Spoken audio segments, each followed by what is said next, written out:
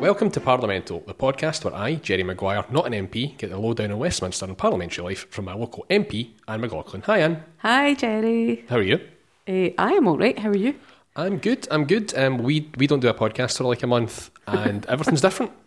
I know. Everything's changed. There's a ton of talk about this week, so let's go Parliamental. Yay. The first, we saw the news, all the kind of horrible stuff that happened in Westminster, the attack at Westminster Bridge and stuff, and you were actually in the House of Parliament at the time, so do you want to just give us a wee bit about like what that experience was, how it happened, how it unfolded for you? Well, I had just voted, and I was leaving when I noticed the big wooden door had shut. And, I quite often walk about, not just Westminster, but particularly Westminster, and say, oh, is that new? I've never seen that before. And I just thought, they must close the door when we're voting. And I mentioned it to somebody and they said, no, there's been gunshots. What?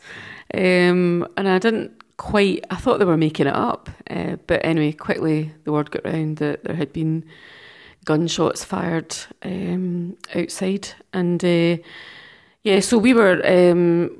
I'd never heard of lockdown before. I've clearly not watched the right films, but I'd never heard of lockdown before. But we were on lockdown in the chamber for nearly 5 hours, and the deputy speaker was given his regular updates. I've got to say though, although we were updated on what was happening, it didn't seem quite as alarming until, of course, we found out the policeman had died. It didn't seem quite as alarming as it did to everybody watching. So the team here in Glasgow in the office were watching it live on TV, including Graham, my partner, and they were really, really worried. And it looked... I've not actually watched it on TV yet. I think like most unfolding kind of... tragedies, for want of a better word. It's not really worth watching it on TV because it's just panic and exaggerated details, and it's just really, I'm not saying it's meant to worry you, but definitely stokes up the fear a wee bit compared to... Because we were less... I wasn't frightened. I didn't think anything was going to happen to me, but then I suppose you never do think things are going to happen to you. But they were frightened and thought that... and I texted my mum and I said, just to let you know I'm okay. And she said, why wouldn't you be? And I thought, oops. don't TV on. But it was absolutely horrible, And, when I saw the photo of Keith Palmer, the policeman who died, I thought, I think I know that face, but I wasn't totally sure. But then when I saw the photo of him in uniform, I'd spoken to him a couple of times. He was really friendly, really chatty. But regardless of whether I'd ever spoken to him or not, the man's there to keep us safe, and he ends up dying because of it, and it was just awful. I think it was... Other MPs were outside or were on their way to vote, and some of them ended up in Scotland Yard, some of them ended up in, I think, committee rooms or something. I think we were probably in the safest place, being in the chamber. And it didn't feel like 5 hours, but it was... The next couple of days were pretty rough. It was a strange feeling. I felt like I'd had a bereavement or something. That way you feel really exhausted and your head's fuzzy and you can't concentrate. I had to obviously rebook my transport home, and I couldn't work out how to get home. Should I get the train? Should I fly? I was very indecisive, and I think it was just kind of hitting me then, what had happened. So, but it's just awful. And the other thing that concerns me is the people you hear about who were injured. You forget about them. Sometimes those injuries are life-changing, and, their lives may have been saved, but they're going to change dramatically. Yeah, even if the physical scars healed, there's mental scars. But it must be quite a horrible experience. Even people who maybe even weren't injured physically at that time, people just who were walking along the bridge or saw it, could be really affected. And it is... obviously you're down there a lot, but if anyone listening's been down there, that's a really big tourist hotspot. People gather there. There's loads of wee kind of stalls that appear that sell you crap. There's the last time I was on that bridge, you can hardly walk across it. You're getting selfie sticks in the eye and all that. And the last time I walked across, there was a young couple who quickly took their jackets off and they were in full wedding regalia getting photographs. So it's that kind of place. Like, it's just full of life and full of excitement. Were they Japanese? They were. Well, yeah. There are a lot of Japanese weddings where they come and that's where they go to get their photographs taken. Yeah. So I was and like, it's lovely. You see it. So that's the kind of place it is. Like it's quite a lively and exciting place, and I just wonder how in the aftermath of that, like how people obviously still use that bridge because they have to just get across the water and stuff. But I wonder if the vibe of that place is a wee bit different now. I know. Well, I saw the thing the other day, the big memorial thing. And all the people were on the bridge and on the road, and just having some kind of vigil, I think it was, for the victims. But yeah, as you say, there's other people who, I mean, there might have been people in that chamber who were quite scared and and this attitude, we will not be cowed, we will not, well, okay, we'll carry on doing what we do. But that's not quite the same thing. And all this talk, it's good to stand up to people. It's good not to give in to them. But it's also good to acknowledge when it's had an effect on you and when you really need to think it through and you need to maybe talk it through with somebody. And, there's a lot of people have experienced other things. I mean, there's people throughout the world who experience that type of thing all the time and live in fear like that all the time, and there's nobody there to protect them. But anybody that's experienced any kind of trauma needs to, I worry about people who adopt that kind of, we will not be cowed, we will not bend to this attitude, when in actual fact what they need is somebody to talk to. Mm-hmm. Anyway, that's my wee hobby horse. But I mean, just to get a wee bit political for a minute, like you're saying, lots of people around the world suffer things like that and see worse things on a daily basis, and those are the people that we're being less welcoming to at the minute. Yes, I know. Exactly. For us, that was a horrible event, and it was news. But in some parts of the world, is that news? It's a horrible crime happened. It wouldn't really make it on the news. So exactly, no, I totally agree with you. And yet we're saying, well, being in fear of your life every minute of every day is not a good enough reason for us to give you. When you get back to the country, just pretend not to be gay. Aye, I know. Everything will be fine then. So it's that kind of horrible stuff that when it happens to people here, and it happens to people from all around the world. It happened to the victims were American, European, as well as British. That we do appreciate the kind of the pain of that, but we maybe don't extend that same courtesy to people, or not saying people listening to this podcast, but the British media especially, maybe don't expand that same feeling to other people. Yeah, no. And obviously the events of that day in Westminster had an impact in the Scottish Parliament. They were voting on, or they were planning to vote on Section 30, because I think the preceding week Nicola Sturgeon announced a new Scottish independence referendum. She said it will happen. So she was going to call for Section 30 powers, but obviously that day maybe wasn't the day for it or whatever, so the debate was kind of paused. And she said that the referendum, when it comes, will be held at some point between 2018 and 2019, once we find out what Brexit is.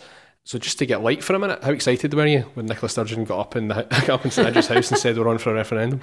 Oh, do you know, I don't think there's many people would be quite so excited at looking forward to redundancy, but yeah, I was like, I mean, even in the Glasgow office when I got back, everybody's like, yay, we're going to be on the dole, but actually meaning it. I mean, hopefully they'll all get other jobs, but yes, very excited. I mean, it had to happen. We've got a mandate for it. I mean, it couldn't have been more explicit. If something material changes, we reserve the right to hold another referendum. And what do you know? The example that we gave of something material changing was Brexit. Exactly what happened, and they would be failing in their duty if they didn't have a referendum. So no, I think it's great news, and I'm confident we can win the next one. I'm quite excited, but I suppose it's a different type of excitement from the last one. There's a wee bit of, in me anyway, I feel a wee bit more steely about this one. Like, this one has to happen. There's a kind of serious core to it, whereas the last one felt a bit more carnival and exciting and possibilities. But this one, I feel like we really need to do this one. We really need to do this one, because the alternatives are pretty grim. No, we do need to win it. We will. I'm sure of it. Because we'll put the work in. The people that care about Scotland being independent are so passionate and just so willing to just throw themselves into it. And we will, and we'll have that carnival atmosphere back again. But this time, there'll be more emphasis, I think, on understanding the arguments and having those conversations. Not that we didn't do that last time, but there'll be more of that this time. And yeah, I think everybody's champing at the bit. I think there'll be a learning experience, like I think I've said before, about the feeling that we got when we realised that we're coming out of the EU. It's not quite the same thing, but that feeling, I think, is going to be quite informative, I think, when it comes to having those conversations with people who are maybe more on the fence about independence, that with a wee bit more direct empathy, I think, because we know what it's like to be pulled out of something that we don't want to be pulled out of. And I think it'll make us a little bit more sympathetic to people who have different views to us. It's a very different thing, but I understand why people, think it's not that different. But it's certainly, as you say, it is an example of leaving something that some people want to and some people don't. So yeah, I think it will make us much better in terms of, more sensitive about the conversations that we have. And the chat we hear, particularly from the Conservatives, about not having a mandate, like you said, is kind of ridiculous. It was in the SNP manifesto, like you're saying, pretty black and white, that we can have it. And back in Margaret Thatcher's day, she was quite keen that if, like, for example, you and your colleagues in Westminster were in, that would be it. I know. That would be it. So, that was a bit hopeful. Well, not a bit hopeful. She more or less told us to declare UDI if we get more than half of the MPs in Scotland. And how many MPs we got in Scotland? All of them, practically. A bit more than half. Yep. But yeah, no, the Scottish Conservatives are just ridiculous anyway. I mean, their behaviour recently has just been quite sad to watch. But, I'm not going to give them any advice. I'm quite happy for them to go down even further in the estimations of the people of Scotland. Mm-hmm. I think Ruth Davidson said that I think at one point in a speech she said that she would, she stands up for this Parliament, and then literally voted for the Parliament not to ask for a referendum, which is, and obviously I understand her position. She's not for it, but it's quite undemocratic to think that actually you can. It's in the same way, I suppose, if we tried to deny that the Brexit vote had happened. Yeah. No one here is trying to say that Britain shouldn't leave Europe in some capacity. That's what the referendum was. But we've got different options. But for someone to say that the minority government that won with a majority and commands Parliament to not have a referendum, she's tried. She tried to do the Scottish Parliament down, basically. Yeah, well, she's been quite disrespectful. Recently to the Parliament, to the people of Scotland, to Nicola. I didn't see it, but I heard that when Nicola wanted to intervene, she just said, "Sit down, Nicola," which is just rude. And then the last question time that was on, she was speaking to a Labour MP and she said, I can't remember exactly what she said, but it was something like, "Just get it sorted, love," and called her love. And I thought, oh my goodness, you are losing control. MSPs to non-front bench MSPs don't talk to each other like that, The worst that I think I've ever seen for somebody not taking intervention is like hand up and a kind of polite shake of the head. But for someone to do that to the First Minister, whoever the First Minister is, whatever party they're in, sit down, love. That's not... I don't think she called her love. She called somebody love on question time. But yeah, just to tell you, sit down. It's just disrespectful, full stop, because that is a colleague of yours, Don't treat anybody like that. But I think she almost can't help herself. The nice, cheery, friendly Ruth Davidson is disappearing, and we're seeing a different side, because she's actually getting desperate because she sees this referendum coming and she thinks we're going to win. What's been the so you're down at Westminster, obviously. What's been the kind of reaction amongst your colleagues, not even necessarily MPs, but just people you work with and stuff, about the idea of a referendum coming? Like, how do people feel about it? Totally up for it. In actual fact, right, a Labour MP said to me when it was announced, we then had a group meeting that day, an MP group meeting, and the next, and it was great. Everybody was like really, really just buoyed by the announcement, and like all we could talk about was, right, okay, so we're on this, how are we going to win it? And, just talking about the real opportunities that it brings for Scotland, which is obviously why we're all there. But the next day, a Labour MP said to me, yeah, I'm hearing about the splits in your group. And I said, splits on what? And he said, on this referendum, some of you don't want it. And I thought that was so funny. Yeah. And I said, oh, right, okay, well, you know something I don't. And they were all acting really well last night. No, it was absolutely, over the moon. But also all the folk that work for MPs and the research team and press team. Yeah, it's really nice, because it's almost like...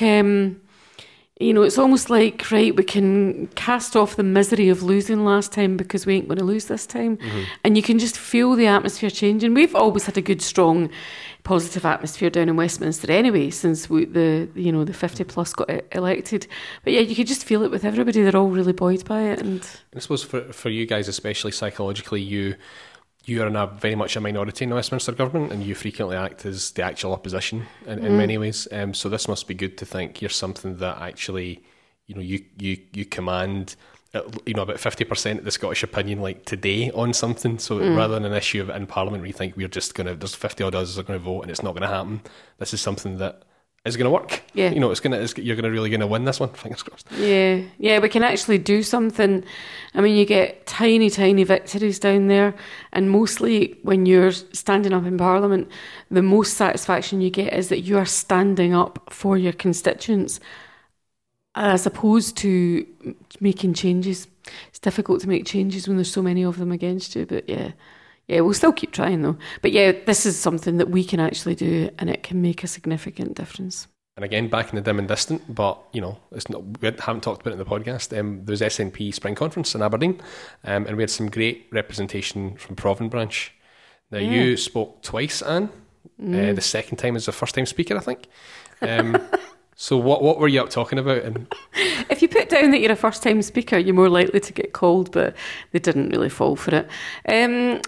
So I was speaking on the Green Deal, the constituents who myself and Ivan have been supporting, who basically got ripped off by companies that were doing things to their homes, didn't do them properly, then went bust. They were supposed to get some of the costs back from the Green Deal. Some of them were supposed to get all of the costs back. Couldn't get the costs back because they couldn't get building warrants because the workmanship was so shoddy. There's wider issues at stake here, and it's not just my constituency, but there's a lot of people in mine who have this problem. So I was speaking about that. Alan Casey, one of our council candidates in Denniston, him and Joe Brady in my office have done an awful lot of work on this. And Alan was... he moved the resolution, and I seconded it. What was the other thing I was speaking on? I actually can't remember. Clearly made an impact on you. It was something that was really moving. It was really inspiring. Was it? Oh, I know what it was. It was community empowerment. There we go. Yeah, it was about urban. It was about land reform. That was it. And I was just because it's mainly when you talk about land reform, you're talking about rural land reform, and I was talking about urban land reform. Now, Rosanna Cunningham, the minister responsible, she went before me, and it was great because she raised urban land reform and how they had widened it out, and so I was talking specifically about how it impacts on deprived communities and how it can be used. And I'm really enthusiastic about that. But they didn't tell me I was getting called, and then he just called my name, and I had my trainers on, my leopard print trainers. They are they're natty trainers. They are, but I'm not sure I would have normally worn them. So I thought I wasn't getting called, and then when he called me, I had to run. Therefore, it was made sense to keep the trainers on. Plus, I didn't have time to change out of them. So I was a bit out of breath when I got to the stage. But whenever a member said to me, it just sounded like you were really, really passionate, and I thought, oh.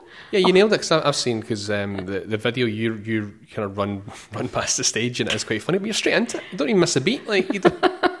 I should have really stopped and caught my breath. But yeah, you're right. Provan, so the resolution on the Green Deal was ours, and that got passed.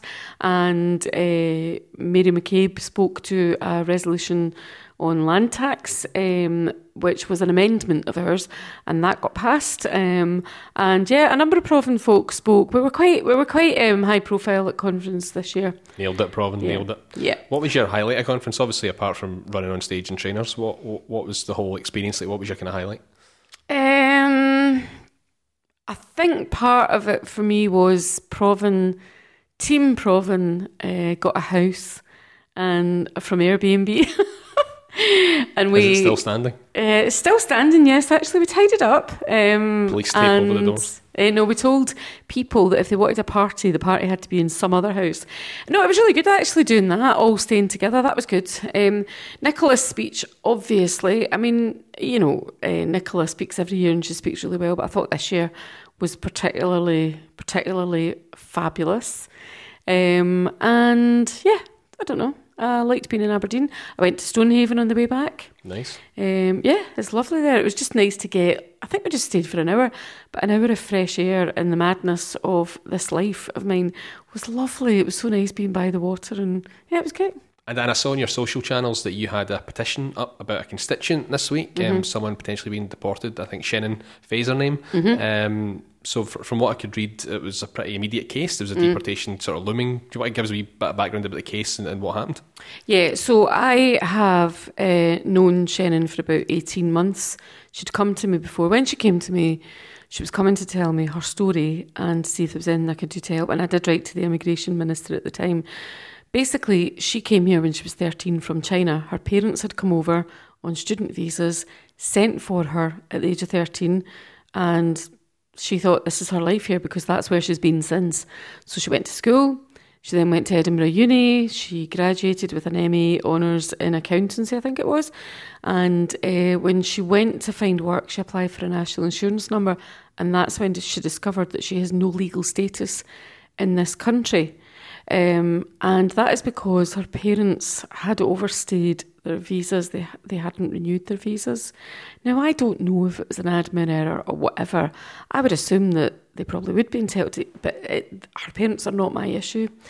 The issue is that she is the child of overstayers, and there's no legal provision for that. There's nothing in the law book says what to do about it. But it wasn't her fault, and there was nothing she could do about it. And of course, at the time when she discovered this, she was quite panicked. And she was advised that if once you've been in the UK for 14 years, you can then apply. You wouldn't necessarily get it, but she probably would have done. You can apply for leave to remain on the grounds of length of residency. But 3 months before she reached that 14 years, they changed it to 20 years. So poor girl, none of this is her fault. I mean, she was 13. She's not going to say, now, parents, have you got the correct visa? You know, all she knew is she went to school, she went to uni. They paid for her to go to uni. And she was oblivious to all this. So basically, that's what she was coming for help with. She wanted my help and I asked the minister if he would make an exception. Now, speaking to the minister at the time, he seemed quite sympathetic to her case. It's quite an unusual case. So she's kept in touch, but then she was suddenly taken to immigration detention a week ago last Monday. Now, immigration detention, I'd held a debate on that in Parliament. It was you can have your own personal debate. I'd held a debate on that. It's a horrible thing. You lock people up in prison-like conditions who've done nothing wrong, and you lock them up with a view to deporting them, but quite often they're locked up for months, even years, and they're not deported, but they're just kept in prison-like conditions. She was taken to Dungavel. I wrote to the minister, the current minister, and I told him my personal view on it and asked him if he could make an exception because there's nothing in legislation for her. And I didn't hear back. Now, she's very keen not to have publicity. So, but by the Monday, she was due to be deported on Wednesday to China. She knows nobody there. She doesn't read and write properly Mandarin. She reads and writes English, obviously, but English is now her primary language. Yeah, this is someone who's got different cultures, but you would say be culturally Scottish, and now being asked to go to China. You know. And she's a great person. I mean, she's smart, obviously. She wouldn't have her honours degree, but when she found she couldn't work, she went and volunteered instead. So she volunteers for charities, and they were all supporting her and behind her. So on Monday morning, we'd heard nothing from the minister, despite chasing them up. They said they were going to review it over the weekend. They didn't get back to us. I've still not heard from them, but I will be contacting them again. But basically, we launched a media campaign, and lots of different media outlets covered it. Annette Christie, who works for me, managed that. My diary was absolutely packed. So basically, we discussed what to do. She went off and did it. She did the petition. She did a great job. We got 2,500 people signing that petition in the first 24 hours. And I would urge people to keep signing it. So just go on my Facebook or Twitter and you'll see the links. So basically, she then also got a lawyer who took a different tack. And I don't know why. I don't know what it was down to, but I think it's probably down to the number of people supporting her. They changed their minds, but only temporarily. So they halted the deportation. They released her from immigration, thankfully. They sent her back up to Glasgow. I'm actually going to be meeting her in about 10 minutes' time. And she also, the other thing to say is she's got a partner here, so he's coming along with her as well. She's got a partner here. You're taking her away from everything she knows. And none of this was her fault. She'd no control over it. She couldn't say no. She couldn't check that the visa requirements had been met. She didn't even know there were any, So she's definitely well worth supporting. I mean, I support everybody as much as I can, but this is really exceptional. And I am going to be urging the Minister to make an exception for her. So, and the weekend's nearly upon us. Obviously, this will go out at some point this weekend. This is now Friday. Spoilers. So what are you doing this weekend? By the time you're listening to this, listeners, we will have had a big Super Saturday Day of Action in... That's a Super Saturday theme tune, like that. In Provan. I think it's Springburn or Royston this week. We had the council manifesto launch last week, and that was absolutely brilliant. I've got to say, I loved the manifesto. Cover to cover, it is just brilliant, and I would encourage people to go and have a read of it. Again, I can't remember the website. Can you remember the website? Oh, it's snpforglasgow.org. Aye, that's exactly what it is. snpforglasgow.org. And it's the word for, not the number 4. I hate that. snpforglasgow.org. Go and look at it. I couldn't be more excited, and I mean that seriously. The manifesto is brilliant. We can transform people's lives. And we've got brilliant council candidates who are going to be councillors. And anybody that wants to get involved in the campaign, please look at my Facebook and Twitter. I put everything on it. Or look at Provan SNP, Maryhill Springburn SNP, and you'll see what's coming up. I can't wait, because we've really got such an incredible group of council candidates. And I know you're supposed to say that, and I would be saying it, but this is how I would say it if I didn't really mean it and I was just being a politician. How I would say it if I didn't mean it is, we've got an incredible group of candidates, right? How I'm actually saying it is we've got a brilliant group of candidates right across the city. Fantastic people from all sorts of different backgrounds with all sorts of different ideas.